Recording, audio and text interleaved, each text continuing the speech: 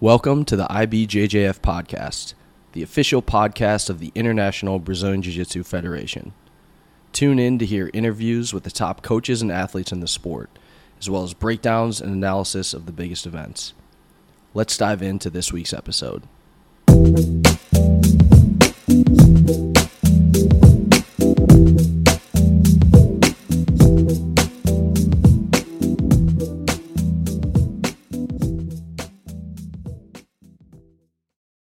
Welcome back, everyone, to the IBJJF Podcast. My guest today is Emily Fernandez.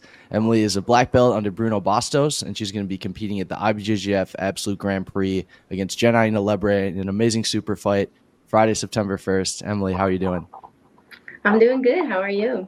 Doing great. I'm really excited for your super fight. I think everyone's looking forward to not only that and the Absolute Grand Prix, but just all of Jiu-Jitsu Con. It's going to be an amazing event. We're super excited for it. But I want to start out and just talk a little bit about your background in Jiu-Jitsu. I know you have a pretty extensive history coming up through the juvenile ranks and all that. So why don't you talk about how you got started in the sport? When I was 11 years old, my parents put me in Jiu-Jitsu. I got diagnosed with ADHD when I was 7 years old. So I was on medication for a little bit of time. And after some health complications, the doctor recommended I got off, and he recommended I start martial arts, and my parents put me in Jiu-Jitsu, so that's how I got started. What was it about Jiu-Jitsu compared to maybe some of the other activities that you're doing that really stood out and made you fall in love with it?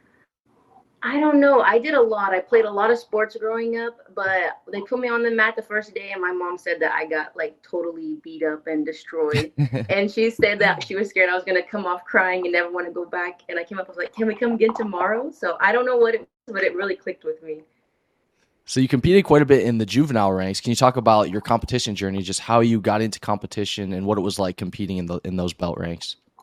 So I think I'd maybe been training with Bruno for 2 or 3 months when he was like, hey, let's go to Pancakes. So competition had always been kind of something that I did. It wasn't like something new. It was just something that came with jiu-jitsu. And my parents were very supportive of it, always taking me wherever they needed to. When I became a juvenile, I competed at the Worlds, and I won the gi, the no gi, both Juvenile 1 and Juvenile 2. So were there any accomplishments or tournaments in the juvenile ranks that really made you feel like you could make jiu-jitsu a career and made you fall in love with the competition aspect of it? I think just being able to go to the world championship and winning, especially because it's at the pyramid and you're fighting on the same mats that the black belts are fighting, it's really oh gosh, I can do this. This is a real thing that I'm doing. And I think that kind of helped me push myself to become a jiu-jitsu athlete. Also, my coach, Bruno Bastos, he was always like, hey, you have the ability. You can do this if you want to do this as your career. If you want to make that choice, I'll support you all the way. So I think nowadays there's a lot more kids coming up in jiu-jitsu through the lower belt ranks who decide they want to be professional jiu-jitsu athletes. But even just a few years ago, that was less common. So did you run into any roadblocks, or was there any mental hurdles you had to overcome to make a decision like that, to commit your life to jiu-jitsu when that wasn't such a common thing? I think definitely when I graduated high school, everyone was like, go off to college, get out of your hometown, leave. And I kind of felt that pressure of man, maybe I should stop doing this. Maybe I should go off to college and get a normal career, become a doctor or whatever. And then I talked with my family, I talked with my coach, and they were all like, if this is what you want, we'll support you. So I have a great support system. They really helped me decide this jiu-jitsu was what I wanted to do. And that's how it kind of happened. It kind of happened out of the blue, okay, I'm going to do this. This is what I want to do with my life. So how big of a role is teaching in your jiu-jitsu career too? I know obviously you're a high-level competitor, but I'm sure you do some stuff in the gym in regards to teaching. So how important and how vital is that to your career in jiu-jitsu? I love teaching so much. I have a lot of kids classes at the gym. I do a lot of privates with the kids, and that's one of the best parts of my day. I go to the gym, I teach, it gets me kind of in the mode to be on the mats, and then I train after that. So it's really nice to be there with the kids. They're working hard for their goals. You're working hard for your goals. We're sharing all we know with the kids. So it's really I can't even say it, I'm just grateful to be there with the kids. It's amazing. And the kids competitors nowadays reach such a high level very early on. So I want you to talk about that since you're around the kids so much. And I'm sure you go to the competitions and see them compete, but the level is just so high right now. So let me get your take on that. It's incredibly high. I watched the kids and I was like, there was no way I was doing that as a yellow belt. There was no way I was doing that as an orange belt. I watched them. We went recently at Pancakes and I was like, oh my gosh, the level of the tournament is just getting higher and higher every year. belt. So can you talk about your black belt promotion? I believe it was at the 2022 Worlds. Talk about that event, what that competition meant to you as a brown belt, and then getting your promotion at the Worlds. So that was my second Worlds as a brown belt. My first one was very recently after I got my brown belt. So that was the one that I was going to go to win. Well, I want to go to all my tournaments to win, of course, but that was the one that I felt most confident in to win.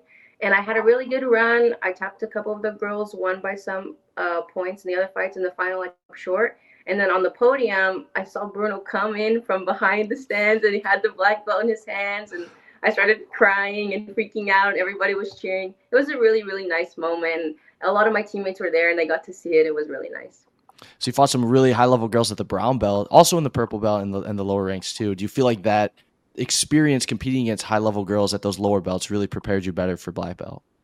I think so. I think the level is getting higher every year, and the gap between brown belt and black belt is getting a little bit smaller. Of course, the black belt veterans who have been competing at black belt for forever are very experienced, but I think the gap is getting smaller between the brown and black belts, and especially like in the girls. And I think competing against those high-level girls has really helped me be ready to fight veteran black belts.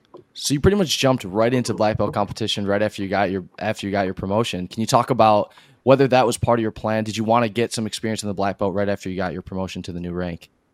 I think so. I think, put my foot in the water, test it out, see where I was. I was pretty happy where I was when I first started competing. I did JujitsuCon actually as my first black belt tournament, and I was pretty happy with my performance. It didn't go the way that I wanted it to, but I was like, okay, I can stand with these girls. I can be a part of this group. I think like as a black belt, you don't ever have like an easy fight. Like sometimes when you're a purple belt, brown belt, you're like, oh, this person's not as high level as I am. But at black belt, everybody's the same level or higher than you. So it's been really nice to go to the opens and fight those high level girls and be able to put my jiu-jitsu to the test. So we mentioned in the intro that you're going to be taking on Janaina Lebre at the IBJJF Absolute Grand Prix Friday, September 1st in a super fight. It's going to be incredible. I believe your first black belt fight was actually against Janaina. So do you want to talk about at JujitsuCon, like you mentioned? So do you want to talk about that match and how that went? It didn't go my way, obviously, but I thought it was really good. I think she scored on me in the last couple seconds to get the win, but I felt very confident being on the mat. Of course, I was like completely nervous because I never competed at black belt before, but I was happy with my skill level compared to hers. And I know that I've grown so much since that time. I'm really excited to see how differently this match is going to go. Can you talk a little bit about Janaina's game? I think she's had a lot of success recently. She got 2 silver medals at the Worlds the last 2 years. She also won the IBJJF Lightweight Grand Prix, the first female Grand Prix that the IBJJF ever put on. So she's had a lot of success. What have you noticed about Janaina's game, and what do you admire about it? I know that she's a very aggressive fighter, and I really like that. I really like to go against people who are aggressive because they're just like to the point all the time. There's no messing around with them. I know she likes to play a lot of lapel, and I know she likes to attack the feet, and I know she's very good. Otherwise, she wouldn't have the titles that she has. So you mentioned that your game's evolved quite a bit since the last time you fought her. What are some of the adjustments that you've made, and how has your jiu-jitsu changed since that first fight? I think I've just become more complete as a jiu-jitsu athlete. Like I fixed the holes that I had before. I fixed my passing. I fixed my stand-up. Worked a little bit more on my guard, close and open. So I feel like I've just become a more complete jiu-jitsu athlete. So what are you hoping to showcase in the match versus Janaina? I just want to play my game. I want to get to my guard. And if I don't get to my guard, I want to show my passing. I feel like very confident both on the bottom and the top. So I'm very excited to just get into the fight and get going. I know if I can get to my closed guard, that's my A game. That's where I want to be. But if that doesn't happen, I'm ready for whatever else is going to. So in addition to your super fight, we also have the Grand Prix event with 8 of the best absolute black belts in the world. A lot of them are absolute champions, world champions. Are there any athletes in that bracket that you're looking forward to watch, and do you have a prediction for it? I think all of them. I think it's going to be, every single match is going to be exciting. I'm not sure who I think is going to win. I have to watch them coming to fight, but I really think that every single match in that absolute division is going to be crazy. So we touched on it a little bit earlier in the intro that the IBJJF Absolute Grand Prix is part of JujitsuCon. We just released that there's over 10,000 competitors signed up, so it's the biggest jiu-jitsu tournament in the world. It's going to be incredible. There's so many different events, not just for professional black belts, but also for kids, for no-gi athletes. World Masters is at the event. So can you talk about that event and just how exciting it is to be part of the showcase, one of the showcases of JujitsuCon? Last year was my first year ever going to JujitsuCon, and I was just amazed at the size and the amount of people that were there. And I feel like this is going to be even bigger and better than that. And I'm super excited to be a part of it as in the GP.